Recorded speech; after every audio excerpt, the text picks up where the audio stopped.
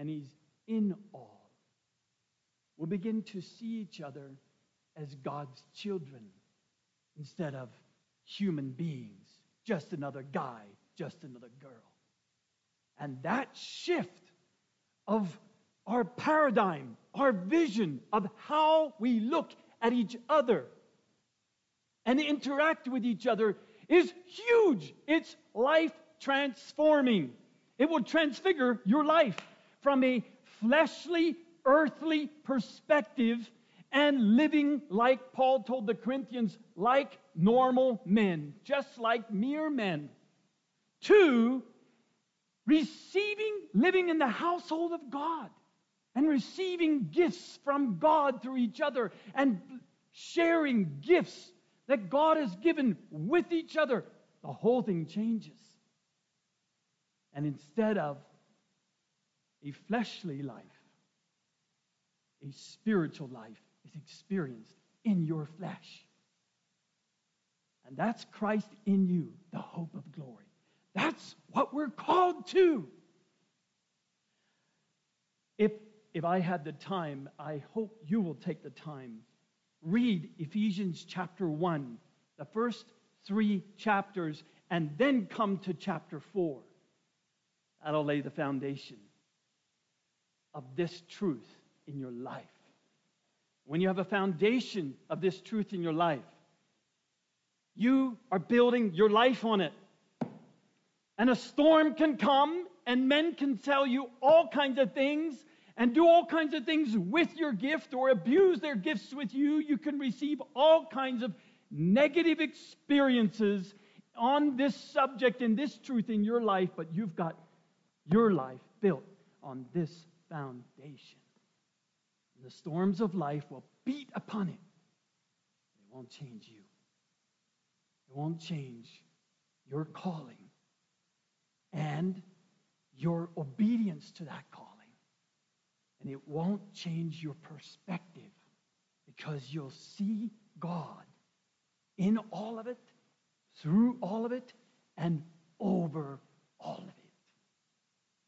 When you believe God is sovereign, that's sovereign, you can receive everything in your life from His hand, giving it to you. And you know what happens then? The devil loses big time. He gets no credit. Never do you credit the devil with blame for your life or your experiences in it. He gets zeroed out, defeated from your thought life. You don't credit or blame the devil for anything. Why? Because he's been defeated on this truth. On the cross, he was defeated. He was rendered powerless and deserves no more credit. You begin to esteem the devil with the estimation that he is given in heaven. You see him the same way heaven sees him, and you experience him the same way heaven is experiencing him. Now let's read Ephesians chapter 4. Verse 7. But to each one of us grace was given. That word grace is simply this: a divine heavenly influence upon the heart. Heaven speaks and acts and comes to bear upon you. I think of grace in the picture of Daniel's life. Daniel was a young man living in a Israel that had experienced great revival under King Josiah. That's where he grew up, in that church. It was the greatest revival Israel had known in generations. In fact, it tells us when Josiah held a Passover, there was no Passover experienced like that in Israel since Samuel. Not even David had experienced a Passover like that in Israel. That's how great the revival was there. Daniel was growing up like a young boy. Maybe he was 12. I don't know. Teenager. Somewhere in there. because when Josiah died prematurely, was killed in battle, his son Jehoiakim became king, and he only reigned for a short time when Nebuchadnezzar came and warred against him and carried away the first captives to Babylon. And Daniel, it says, was a young man at that time, and he was one of the noblemen. And when Nebuchadnezzar looked for someone to begin to put into his kingdom and add to his princes, he looked for the finest of the young men he carried away from Jerusalem, and Daniel was one of them. Daniel seen the great revival of God in Israel. What do you think his hopes were as a young man? How excited do you think he really was? And then tragedy struck, and the king was killed, and no one seen that coming. And just his son began to reign, and Baal worship, all of the revival evaporated. It was gone. And people were worshiping idols publicly. And sin abounded. Where just a few years, maybe 1 year ago, there was great revival. And God's people were sinning all over the place. They were slaves to sin. Daniel seen Nebuchadnezzar come up and capture him and others and take him to a faraway land. Now here is Daniel, and he's faced with a test. Pretty insignificant test. Just food, that's all. You ever been tested with food? You ever discarded it as just nothing really? Right? Probably just my imagination. That the Holy Spirit would take food and test me with it. Test my obedience to Him. With a little thing like eating food. Why would He do that? It's all spiritual with Jesus, you know.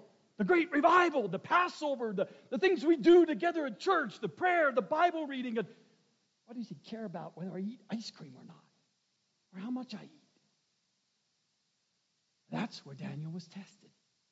In a faraway land where Daniel as a young man could have been utterly discouraged, even depressed, and given up on God, given up on revival, and disillusioned with Israel for sure. Here he is all alone with a few other men. And the king says, "Here, I want you to eat all this good food." But Daniel's heart was rooted on this foundation, the Word of God. And it didn't matter whether he was in the height of the revival or the lows of the sin, the cause of sin, and the suffering of it on God's people. Not in Daniel's personal life, generally in God's people. And Daniel cried out to God. And God blessed him. What did God bless him with? Someone tell me. What did God bless Daniel with? He blessed him with heavenly wisdom. And when Daniel was tested through the wise men not being able to interpret the king's dream, Daniel comes and he cries out to God for a revelation. That's grace. That's divine heavenly influence. And it changed Daniel from being this young man caught up in the midst of a revival in Israel to the Daniel you and I know well and read of. A Daniel who is marked by one thing. Even though he went through numerous revolutions in the land he lived in, and he was a man of influence. He should have been killed at every revolution. He was third highest to the king. He was a part of the king's administration. They usually killed those people. Daniel went through each one. And we know him not for what he did for Babylon, do we? In fact, we can't even hardly read about what he did for the king. What we know him for is his relationship with God. Daniel greatly beloved. His revelation he received from God. That's what we know Daniel for. That's how he encourages you and I. Dear brothers and sisters, this is grace. But to each one of us, grace was given according to the measure of Christ's gift. You are Daniel. You are.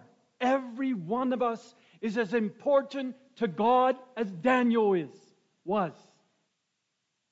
You are Daniel. I don't know where this finds you, in the midst of revival or at the suffering of the hands of others' sins around you. Or perhaps you feel like you've been carried away into a heathen land, into a no man's land, living in a kind of place where you feel very uncomfortable and out of place and you don't know what to do. Maybe you're at that strange place. Therefore it says, verse 8, when he, Jesus, ascended on high, he led captive a host of captives and gave gifts to men. Now this expression, he ascended, what does it mean except that he also had descended into the lower parts of the earth? He who descended is himself also he who ascended far above the heavens, that he might fill all things. I want to dive into that one with you. I don't know if you believe this or how you think about what happened when Jesus was crucified. Turn your Bibles with me to Matthew chapter 28. This is the foundation of any gift you and I have. That's why we're reading this. It's very important.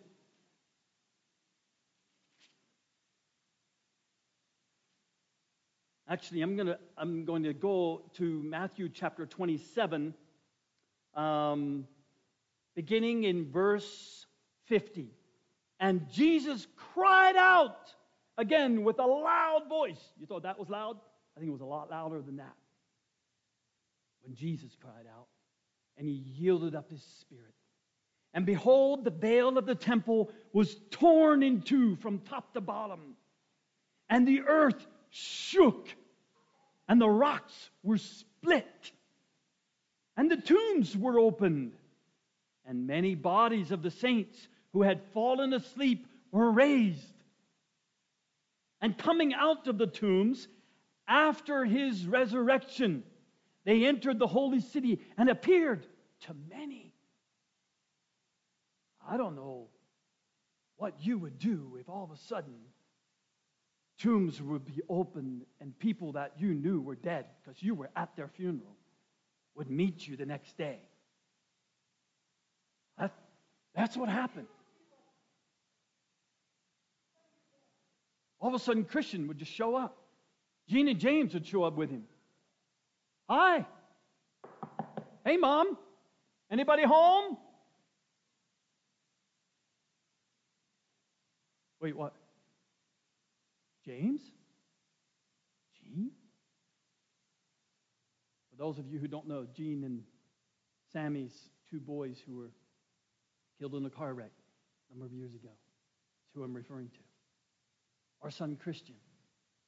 Others that you know. That's what happened.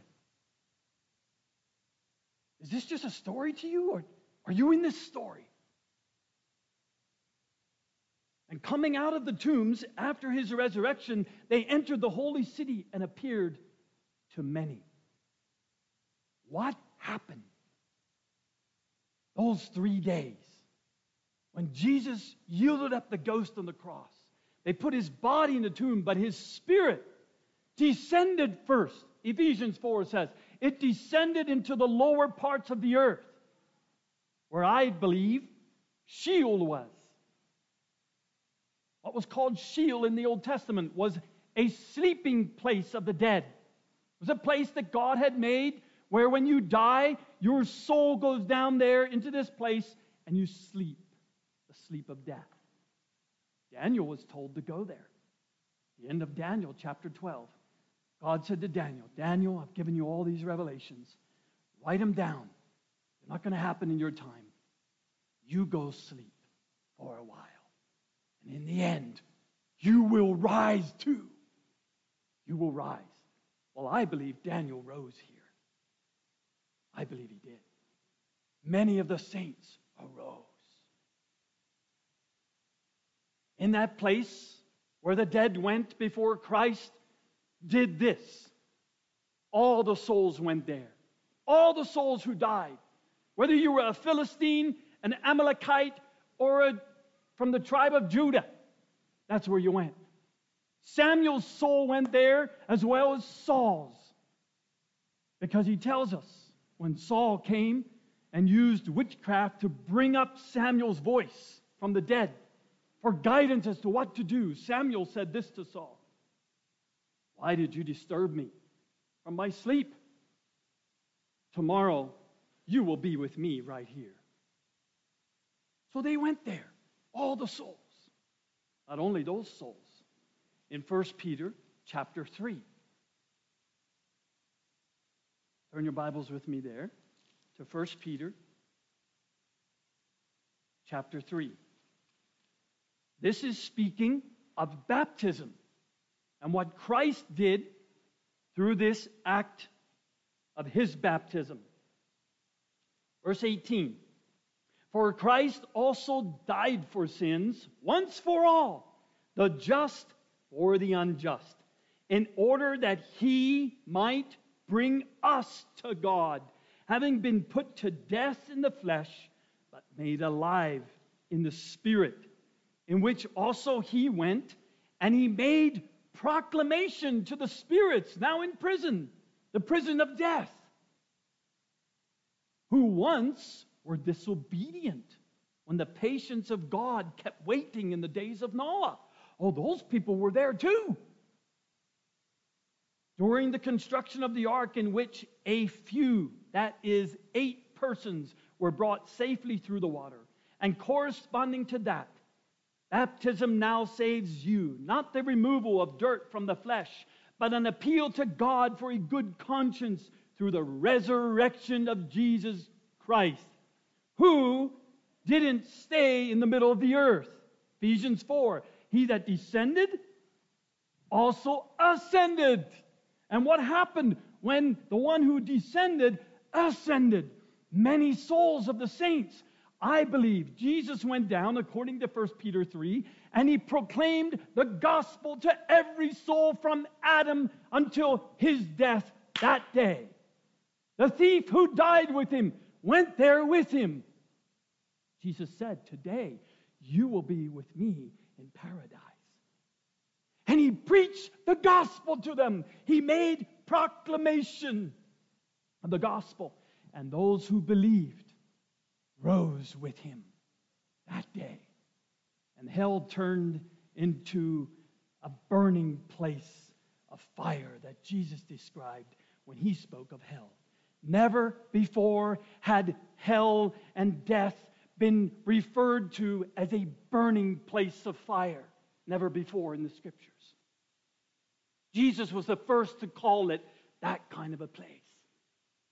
Because that's what it turned to when Jesus brought all the souls who believed in him to glory.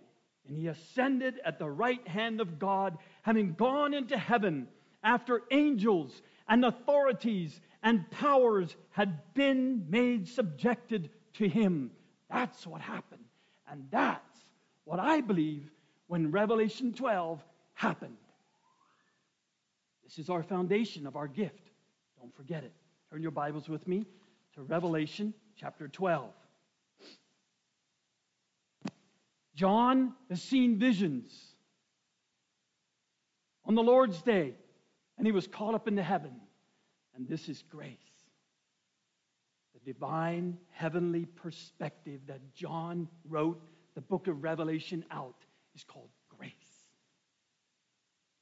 A great sign appeared in heaven, Revelation chapter 12, and a woman clothed with the sun and the moon under her feet, and on her head a crown of 12 stars. And she was with child, And she cried out, being in labor and in pain to give birth. And another sign appeared in heaven. And behold, a great red dragon, having 7 heads and 10 horns, and on his 7 heads were 7 diadems. And his tail, I want you to notice something. I think there was a big gap of time between verse 3 and verse 4. There was a long time, at least some time, when the devil was one with 7 heads and 10 horns, and on his heads were 7 diadems. Read with me in Ezekiel chapter 28. There's a description of the prince of Tyre, calls him here. Now, Tyre at this time was a city that was very wicked. It had rejoiced at the fall of Jerusalem, and it had economically taken over the land. It became very powerful with Israel out of the way. So God had something to say to them through the prophet Ezekiel. Verse 11.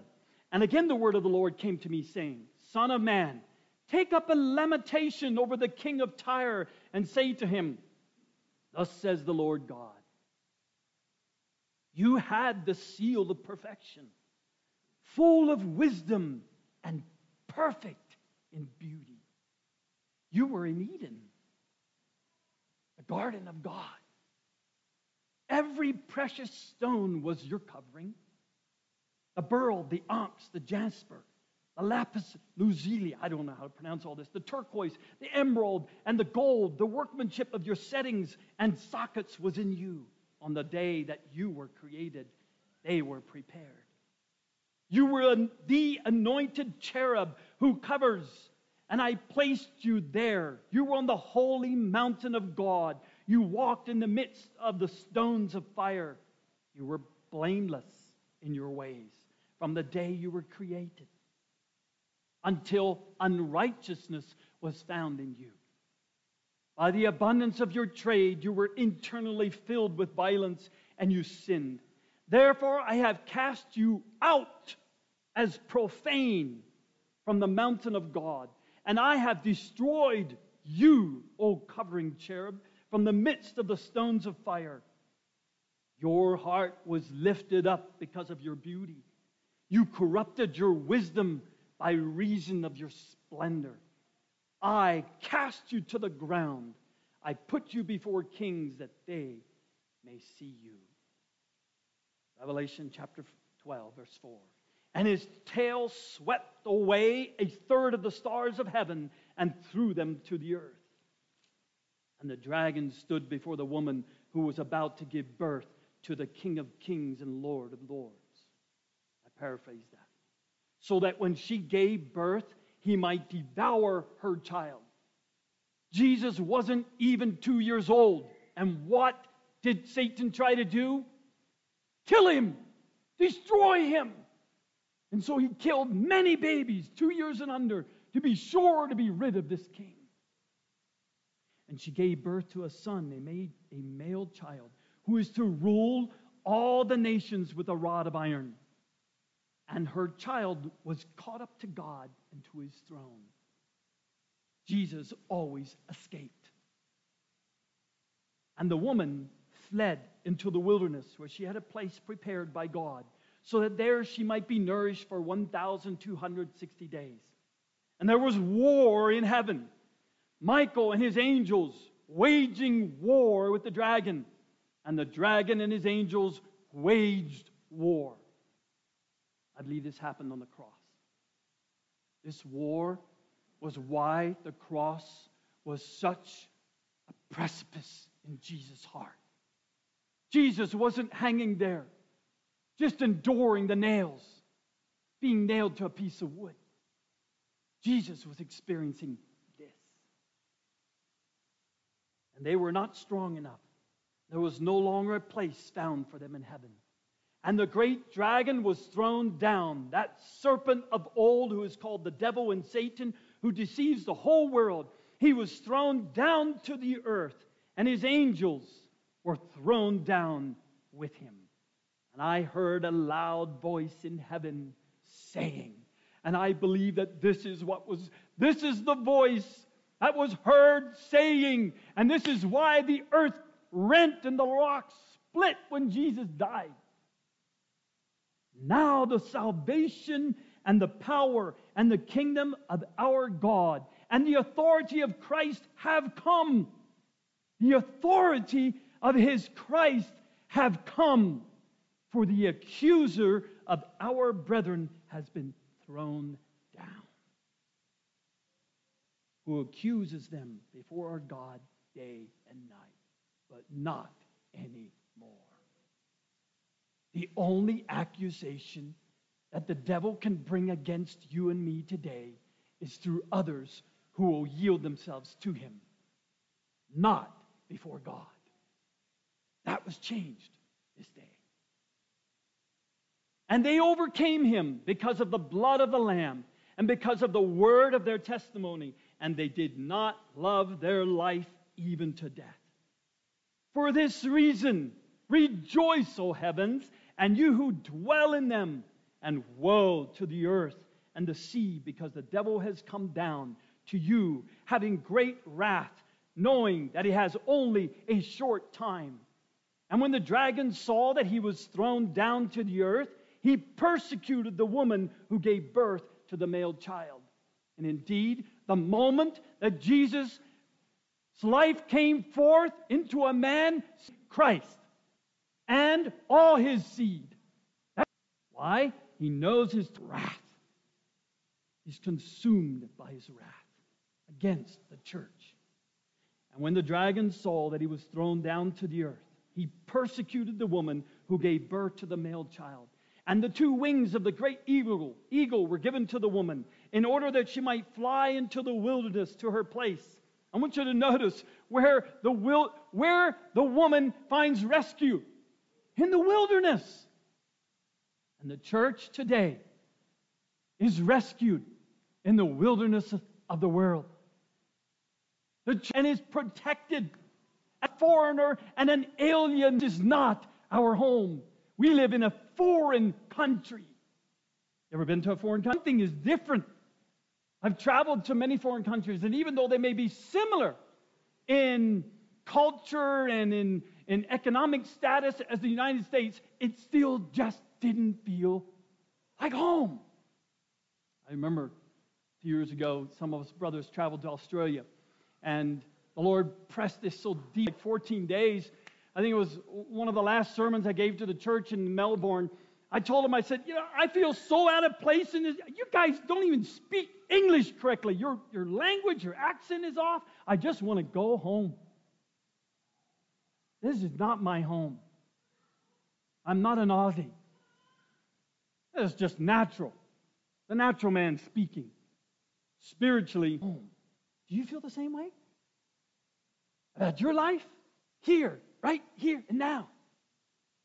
You know you're in the wilderness time and times and a half a time from the presence of the serpent. Dear brothers and sisters, if you don't find nourishment in the presence of the devil, you will be nourished by him. He'll make sure to feed you the husks of the world. He'll feed you his food. Daniel, you'll trip or you'll win. I wonder how many spiritual battles won